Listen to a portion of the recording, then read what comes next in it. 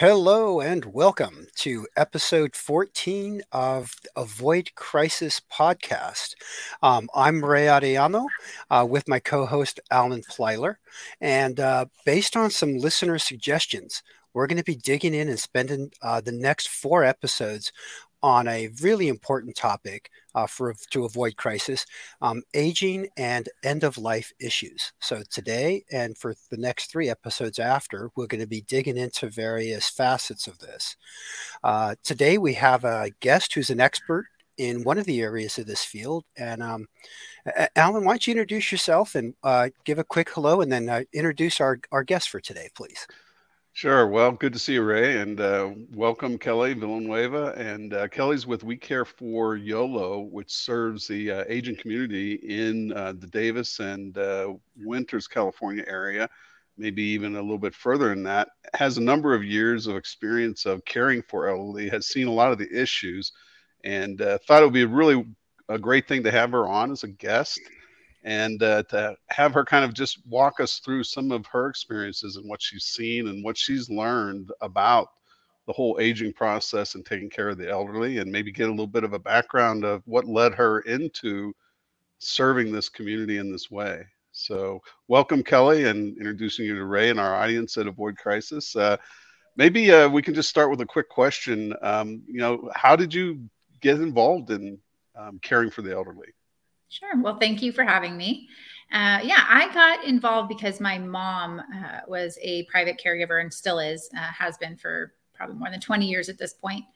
So actually right out of high school, I started helping her with some of her clients and then started with, having my own clients. So worked privately for about 10 years with individuals and then started the agency about 6 years ago. Just because my family's been in, it's actually Davis that I was born and raised, and there were just a lot of people asking for referrals. And so that's how I started the agency, was just organically from people asking if I could help or if I knew people who could. And I wanted to make sure I had a proper vetting system for, referring people. So that's kind of how I got into it and started the agency. One of the things about this is it takes a certain kind of personality, maybe a certain kind of set of characteristics to really care for the elderly. Maybe you can talk a little bit about like what you see as some of those attributes that really are important to have if you're going to be involved in this caring for the elderly. Yeah, definitely. I think one of the biggest ones is just empathy, just understanding where these clients are coming from, understanding dementia, Alzheimer's, maybe some specific needs that they have, having just patience is a huge one. It can be frustrating, and kindness, just general compassion. So I think some of those are some of the biggest qualities that you can have. I think that oftentimes clients can tell if you really do care about the situation or if it's just a paycheck for you. So we generally try very hard, and at least in my agency, to find those individuals that kind of fit that description. A lot of people don't think that much about the whole aging process, and they don't think so much about elderly care. Maybe you can tell us some examples of what you've seen, and then maybe also point out when it's the right time to start thinking about that type of a future. Oh, yeah. I've seen a lot over the last 15 years.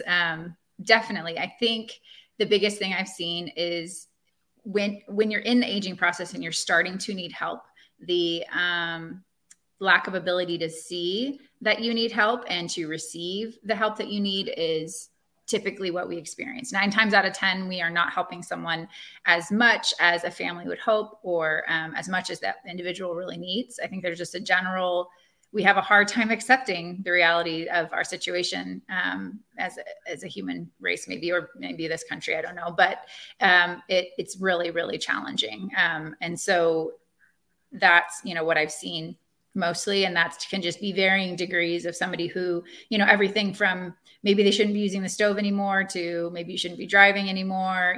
There's all kinds of scenarios, and it's just really hard for people to start to lose their independence. And so I try to focus and help people focus on the fact that we're helping them stay in their home, which is typically somebody, the wish of whoever we're helping. And that, the more that we can help them, the longer they can stay there and not, end up in a facility or somewhere else. I'm sorry, what was the second? You had a second part of your question? Well, I think maybe we can just kind of move to some questions from Ray, because I know that some of the points that you mentioned there is just this whole idea of the individual that needs care getting to the point of recognizing they need care. And then second, this other part that you brought up, which was really important, is this loss of independence. Because when people begin to lose their independence, whether it be driving, whether it be cooking, whether it be the ability to even bathe themselves, they go through a psychological type of response as well. And I know that's difficult. And I know, Ray, just from some of the things you've told me about your experience just with your elderly parents, that you learned a lot in that process. Yeah. And I know I have too, as going through it with my father as an example. But yeah, Ray, go ahead. Why don't you share a little bit and ask Kelly a few questions? Absolutely. Kelly, I'm really excited to have you here. When Alan and I were talking about this topic, it was, it really did hit close to home.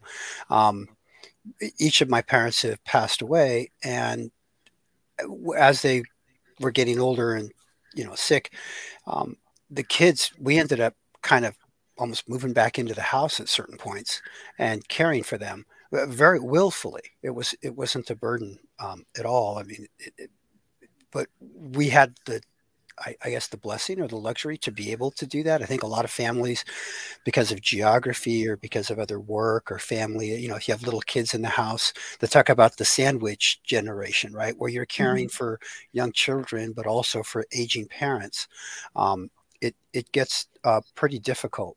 In one of the premises of this podcast, Avoid Crisis, is to bring topics to our listeners' attention so that they can analyze information, think about things, they can make decisions, and then they can take actions to avoid a crisis. In that context, and varying on the years, right? If our listener is elderly, they have a certain amount of things they should be thinking about. But if they're in that sandwich of the middle part of the sandwich, they've got other things they should be thinking about. What bits of advice would you give to our listeners in each of those positions? And I have a feeling more of our listeners are going to be in the middle of this sandwich than at the aging end of the sandwich. So what are some things they should be thinking about and things they need to make decisions about, be planning for, etc., on how they would be helping their elderly parents? Yeah. It's a really good thing to start thinking about. And honestly, I'm 35 and I talk to my friends about this and talk to them about the process and just like, what do you want your life to look like? So I would say when you're well before the point, just having the conversation and thinking through both financially, but where do I plan on being? Is my house one story? I mean, those are actually things, when you're purchasing a home, like, what are you able to age in place? Is that something that you're able to do? So there are things you can think about, well before and plan for in that sense. And then, when you're getting to that sandwich generation, really being able to talk through those things with your parents when they're cognitively able, because what happens is we wait to a point where they may have dementia or, some form of dementia, whether that was Alzheimer's or whatever the case may be, maybe just any kind of cognitive impairment that makes it so those conversations are really hard to have because they're not grasping the full situation at that point. So trying to get an understanding of what is the plan before they're in it. And I think that's just a really important conversation. A lot of it's just talking through, what is this going to look like? Obviously financially, what do we have the ability to do? A lot of people are just so unaware of how much in-home care costs. I mean, they just don't factor that in when they're looking at retirement or when they're looking at, do we have good insurance? Well, insurance for the most part does not cover what we do. People don't even realize, even when you're on hospice comes in a few times a week and you have the nursing side of things, but the rest of the 23 hours a day, you have to figure that out. And so I think a lot of people are just unaware of the cost of things when they're planning for it. There is long-term care insurance that you have to get decades before you purchase it. Otherwise it becomes really expensive. And that is the only insurance that will cover what we do.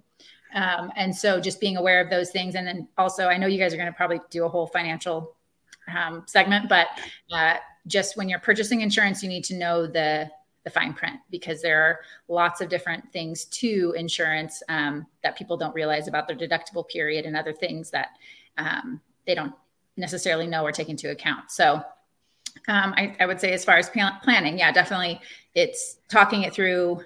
What do they want that to look like? Do they want their kids moving back in? Do they want to move in with their kids? I mean, a lot of people, that's not necessarily the case. Or is that even possible? Maybe you live on the East Coast and your parents on the West Coast. I mean, the situations can obviously have so many varying things. And like you said, do you work full time? If you're working, who's taking care of them while you're working? And there are so many resources that people are unaware of. I'm part of something called the Healthy Aging Alliance. And in that, there are more than 100 organizations just in Yolo County that all have different services that they provide that people are just unaware of. And so utilizing the services that you have available in your area and finding out what those are is a huge part of planning, I think, as well. So how would you go about finding out those services? Like what would be the search that you would put into the internet to try to learn of what are available? I would actually go with, we have a resource in an area called 211. So I don't know outside of Yolo County if that is available in other areas, but I specifically know for our county, there's 211, which you can call or you can look online, and they have a database available of anything that you're looking for. So you can call and say, hey, I need in-home care. What are the agencies in the area? All the way to my elderly parents are stuck at home. How do I get Meals on Wheels? There's just a plethora. I mean, there's even like the library has delivery services, mail, they can mail your books to you, just all kinds of services that you're not aware of. Yeah, I think it is difficult if you're outside of our area, knowing even what you need.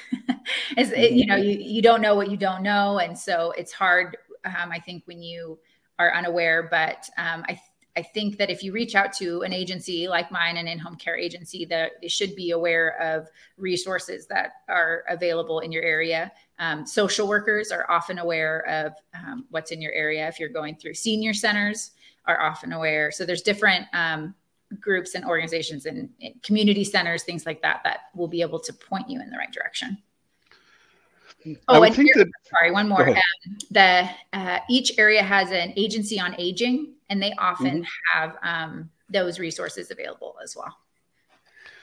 I think it might be interesting to kind of hear a little bit of some of the actual stories, because I think that everyone's situation is a little bit different. There's a number of different scenarios with children taking care of their parents. There's probably even children who don't even get involved with taking care of their elderly parents. And so there's probably a lot of different conversations that you've had with elderly people who probably talk about themselves, probably talk about their children, talk about their expectations, talk about what they've done in life. And what they're facing is they're facing the end of the road. And how do you handle those conversations? And what have some of those conversations been? And what kind of meaning have you taken away from those? Yeah, I mean, as you said, every single situation is different. I think some of the hardest ones are people who just don't have family in the area. I think that those conversations are just tough to have. And, whether that looks like we've had people that don't have any children. We've had people that, like I said, their families on the East Coast. So just helping them, because we come in and do the home care, but there's all kinds of different emotional support that family might offer or different pieces of it. I think that can be really challenging. I think one of the most challenging situations that I currently have is a situation where a daughter is her mother's power of attorney. That's another piece that when it comes to planning, definitely making sure you have your power of attorney set and who that person is going to be, and all of that, those ducks in a row is really important when it comes to planning. So the daughter is the power of attorney for the mother, but the mother got remarried in her late 70s. She has a new husband who is now very ill. This is like 5 years later, and she has no say over what happens with him. They together, the wife had purchased a insurance policy for herself, but he doesn't have one. So she has long-term care, but he doesn't. So now they can't afford 24/7 care, but that's what they need. And so he's like currently in, a skilled nursing facility, needing to come home after being in the hospital. And they're trying to figure out, what do we do? And she's not related to this man, and he has children who are unwilling to help. So, I mean, such situations can get incredibly complicated and really, and just tough. It can just get tough. But I mean, I think like I said, my most common conversation is just having to talk through with people, like those steps of them being able to stay home and what that looks like. And, having those conversations of, I know that's really uncomfortable for you to have somebody help you bathe, but if you don't bathe, you can't stay home. That's neglect, and we can't allow that. And so just having those, tough conversations in those situations, it's rare to find the person that just accepts. And this is what I talk with my friends about. You guys, when we all get to this point, can you just accept? Can we just go put our hands up? Okay, we need help. I think just talking through those conversations. But the other part I didn't talk about when I was talking about my experience in becoming a caregiver is that I was my great uncle's caregiver for the last 5 years of his life. So I went through hospice, as his caregiver. So I understand the family side of the dynamics too, not only the caregiving side. And, we ended up having to make a decision on whether or not we were going to amputate his leg. And he was almost 90 years old and had very advanced Alzheimer's. And we just didn't feel like he would then have to live in a facility instead of with my grandparents. So he came home on hospice. So there's some really, tough situations and tough calls that you have to make about quality of life. And that again is like, goes back to conversations. What kind of interventions do you want if you get in a situation where you need that help? And having those conversations, I think, is really hard with our loved ones. It feels, I think, it's just tough. It's just maybe dark, or however we feel about it, taboo. But if we don't have those conversations, then we're put in the place to make some really tough conversations without any information. So having those conversations well before, you're in those situations. But I think it's also extremely rewarding to be able to provide care at that point in life.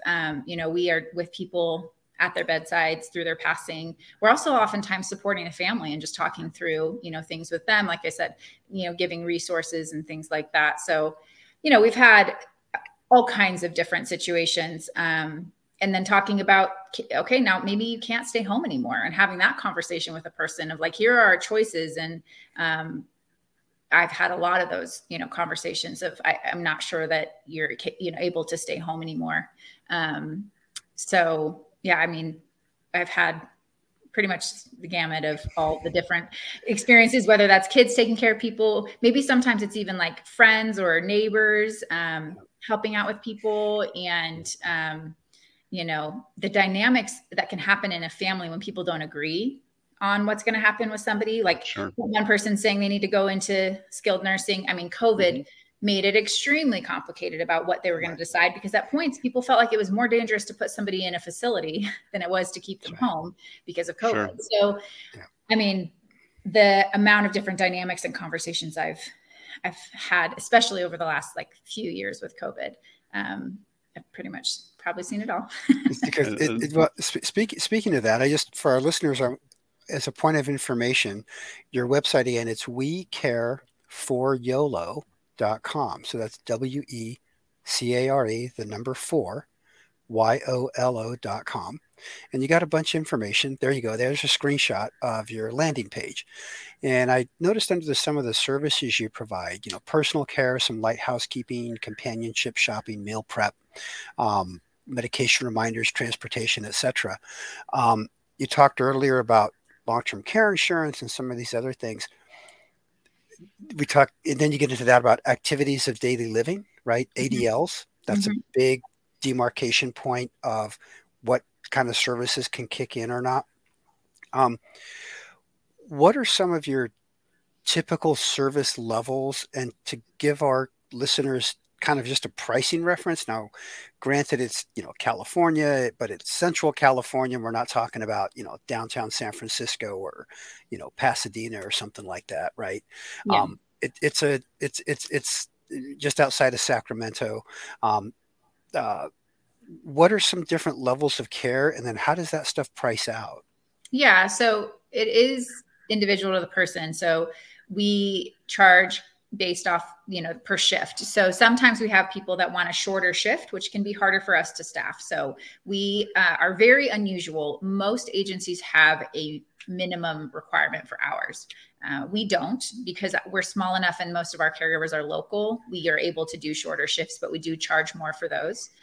So our prices are usually between 36 to 38 per hour. And that's pretty, I think, standard for our area. Some are closer to 40. And then when you're looking at 24/7 care, sometimes we realize obviously that you're looking at a lot more hours, so we can give more of a discounted rate for those hours, but it's dependent on the circumstances. And then sometimes we're also taking care of two people, which could be, the husband and the wife. So we have a different charge for that as well. Right. So 8 hours a day, 5 days a week, 8 times 40, $320 a week. Mm-hmm. Right. And these situations can go on for years. Right. Yeah. Well, as can hospice. I mean, I don't think people realize that you can go on hospice and you can actually graduate off. So sometimes they think you might, hospice is very misunderstood and for a lot of people, but it's intended to be potentially the last 6 months of your life, but it might not be. We've had people graduate off, but that doesn't necessarily mean that they're safe to be alone. So they still continue that, 24/7 care. So we have levels of care from companionship, which is like 2 hours a day where they're coming and doing some light housekeeping and meal preparation, and companionship, all the way up to 24/7 hospice level clients. So it's, a full range of needs, and we call it a care plan. Mm-hmm. Excellent. Alan, I thought that you had a question maybe. Yeah, I want to go back to this idea that we're talking about as far as avoiding crisis. And I think that where you end up in a crisis is you waited too long to really be thinking about these situations that are going to come and face you at some point in the future. And it's not just your parents, it could be yourself. And as far as that goes, there's no guarantee it can't be your children. How do you start conversations earlier with individuals? Kelly, how can you get people to start thinking about these things and start planning for the future, for whatever direction it takes? I think you just kind of jump in. That's how I am.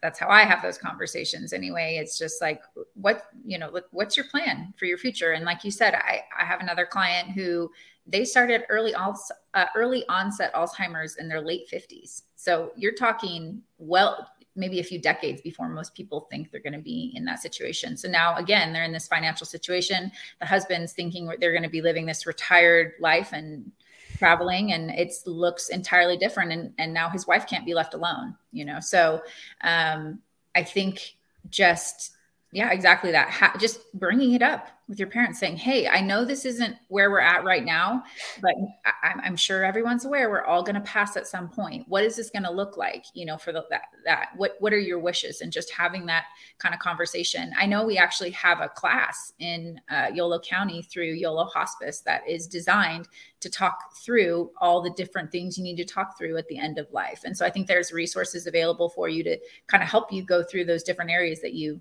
need to discuss, and just sit down and say, hey, I know this may sound weird, but on Thursday night, we need to get together and talk about what the plans are for your guys. What is this going to look like for you? And then, like I said, talking about that, as you said, you can have cancer, you can have a stroke, there are things that can be life altering that can happen, tomorrow for anybody. And so having those conversations, with your own family, with your significant other, just having the tough conversations and saying, okay, what's our plan, and what do we want things to look like, and what happens if X, Y, Z, and just have the conversation. Yeah. And I guess in part, just thinking about how many different things can happen, to the point of it can happen anytime, anywhere. In my own experience in my family, everything was seemingly fine with my father. And there was supposed to be an outpatient surgery. I actually took him into the hospital. He was to be out 3 hours later. And it turned into him being in the hospital for 72 days straight, several surgeries in between. It just began the journey that we then were on for quite some time, several years actually. But during that time, I think all of our siblings came together. We all made efforts to try to have him have the greatest quality of life that he could have. And we had a lot of conversations with each other. We didn't always agree. We had different views on what should be the next course of action. But ultimately, I think, we were able to really be satisfied with the total journey because we talked a lot and we contributed a lot. I know that you probably don't see that in every family, but maybe you can mention about where you have seen that and how you see that as a success. Yeah, I mean, we've definitely we had a woman that was on hospice for, I think, over 2 years, and her kids were great. They were very much. She had a son and a daughter who communicated well with each other, who communicated with her. She was very adamant that she wanted to stay home, through hospice, and they made sure that's what happened. And so I definitely have seen families have success, but I think it is a lot like they had that tough conversation with her probably 10 years earlier about what that was going to look like and seeing if that was financially feasible. And they were able to do that. And not everybody is. So again, looking through like, okay, well, what is our plan? Who is able to come stay with them? Are they going to come stay with somebody? And if that happens, I'm sure whoever they stay with is going to want respite. So who's going to pitch in that case? Those conversations of just, what is this actually going to look like? I feel like I hear a common answer of like, oh, well, when I get old, my kids will just take care of me. Like, that's just what the expectation. Right. And whether or not that's a reality can be, like you said, I mean, if this happens, right now we have somebody on hospice whose daughter just had a baby. I mean, she's like, they have like a 3-month-old. So, or 3-week-old, sorry. So, you don't know where you're going to be at life. And I do understand that we don't know what's going to happen, and trying to plan for every scenario might be overwhelming, but I think getting a general idea of what the plan is and what that'll look like, it just helps. It just helps you start to plan at the very least, or even know just the wishes. I mean, I can't tell you the amount of times we get to a situation and people are, again, making decisions based off no information because they never had that conversation. And now their parent has had a stroke, and maybe they have aphasia and they can't communicate, or whatever, the situation is. And now they're trying to figure things out from there. And that's really tough. That's a tough position to be in. So I guess you just go through the questions when you're having the conversation, what, who, when, where, how much, you got to have all those conversations. And I remember before my parents needed care, at one point I did ask them about their medications, because as they were getting older, they were retired. They were still driving and they could go to the doctor on their own and so on. And they'd tell me, oh, I had a doctor appointment and this and that. And I said, I just thought about this. I don't even know where you keep your pills. Like, where are the medications and what do you take and so on? And can we write all this down on one piece of paper, just so that if something happens and I need to jump in and I can't talk to you, that at least I'll know that. Yeah. And that started our conversation years earlier. And there's obviously we're going to get into the financial and the legal stuff in another episode. There are so many pieces that touch this topic.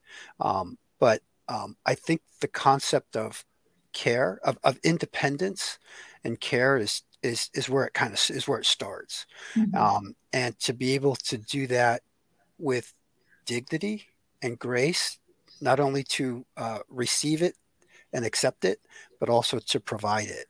It really is a nice foundation to start from.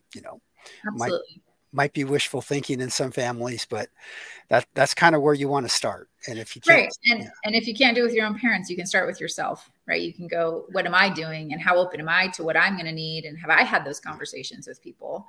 So I think that's a great place. And you brought up something that reminded me that I always also encourage people to communicate, even if it's not a two-way conversation, with your parents' doctors, because they might not be able to give you information of what's happening on that side of things, but doctors are often unaware of what a home situation actually looks like, because they're hearing it from a perspective of a person that might not have the best perspective of what's actually happening. So I always encourage families, have you contacted their doctor? You can write them an email.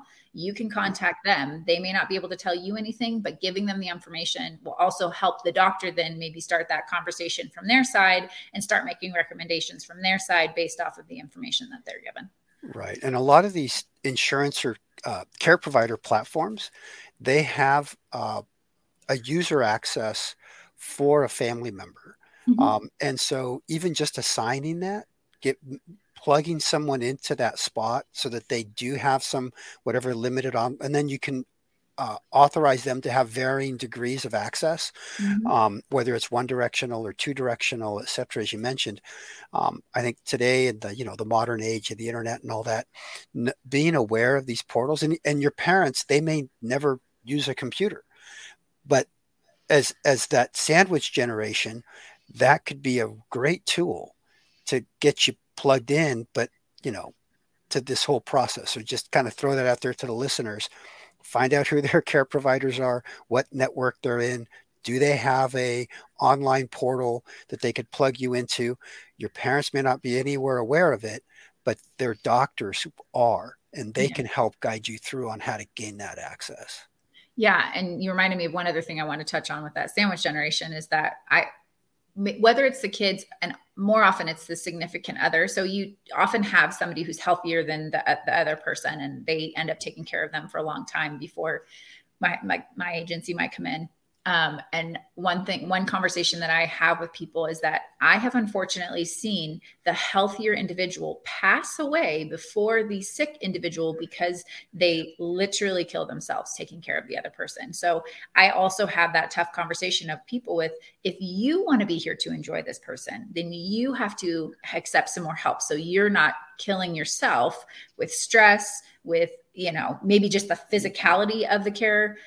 So I always, and then that can also be kids. I feel like sometimes kids take years off their own life by trying to do everything for their parent. And again, having that conversation of, if you want to stay home, if that's the plan, which most of the time it is, then this is what it's going to need to look like. And this is the help you're going to need to accept. And having that conversation with your parents when they're cognitively able to accept that, I think is really important. And starting the idea, like, I think it's a great idea to have agencies like ours come in before they need us to get accustomed to the idea of what does it look like to accept help, because it's probably been decades since they've had somebody at home at all, So I think that was just another piece that I wanted to mention about taking care of yourself if you're that person caring for someone else, or if you have parents and one parent's taking care of another, be very aware that there are significant consequences if people are not getting some kind of respite. Yeah. Kelly, you mentioned too before just about issues like as in dementia or Alzheimer's, but there's another set of individuals who have great acuity in their mind as they're aging. And how important do you think it is that they feel that they have someone who's an advocate for them and someone who understands the emotions that they're experiencing, and also that they understand that there's somebody there who really cares about their situation and what they're going through? Oh, I think advocacy is huge. I mean, I'm not sure I can put into words how important it is to have an advocate, and what that does emotionally for that person, but also just providing the best quality of life and the best care available. Because like I said, often things are coming from the doctor, recommendations are coming from the doctor, and the doctor doesn't have a full picture. So if you don't have somebody there advocating for what's really happening, I mean, you can just miss a lot and have totally wrong recommendations from the doctor. And it's not anything that the doctor could have done differently because they're going off the information that they were given. So I think that just having that support, and for the family too. I mean, it's hard on the family and it's hard for the person going through it. And both people having, a support system it makes a huge difference, I have seen. Well, I've certainly enjoyed our conversation today. I've learned a lot. I think this is a really important topic for us to be covering, and for our listeners to hear and to be thinking about to avoid a crisis. Begin planning sooner than you might need to. Think about the issues from the perspective of, I don't know the answer, but what if this is the direction it went? How am I going to prepare? So a lot of things to discuss on this. Really appreciate your input today, Kelly. It's been great to have you as a guest. I'm sure our listeners are enjoying it as well. Any closing thoughts from you, Ray? No, I'm really glad that we're digging into this topic. This is just the beginning. We are going to get into some of the financial, legal, insurance, tax issues, just briefly on the tax stuff. But those all matter as well, right? But I do think it was important that we started this topic, Alan, on this 4-part series. with the person in mind, because that's the center of everything, right? We talked about independence, we talked about dignity, we talked about respect, and that starts with these conversations that, Kelly, you told us about that are so important. This is a great way to start on this topic. I'm really excited to dig all the way through all these episodes. And again, thank you, Kelly, for getting us launched on this one. It was great. Fantastic. Thank you so much for having me.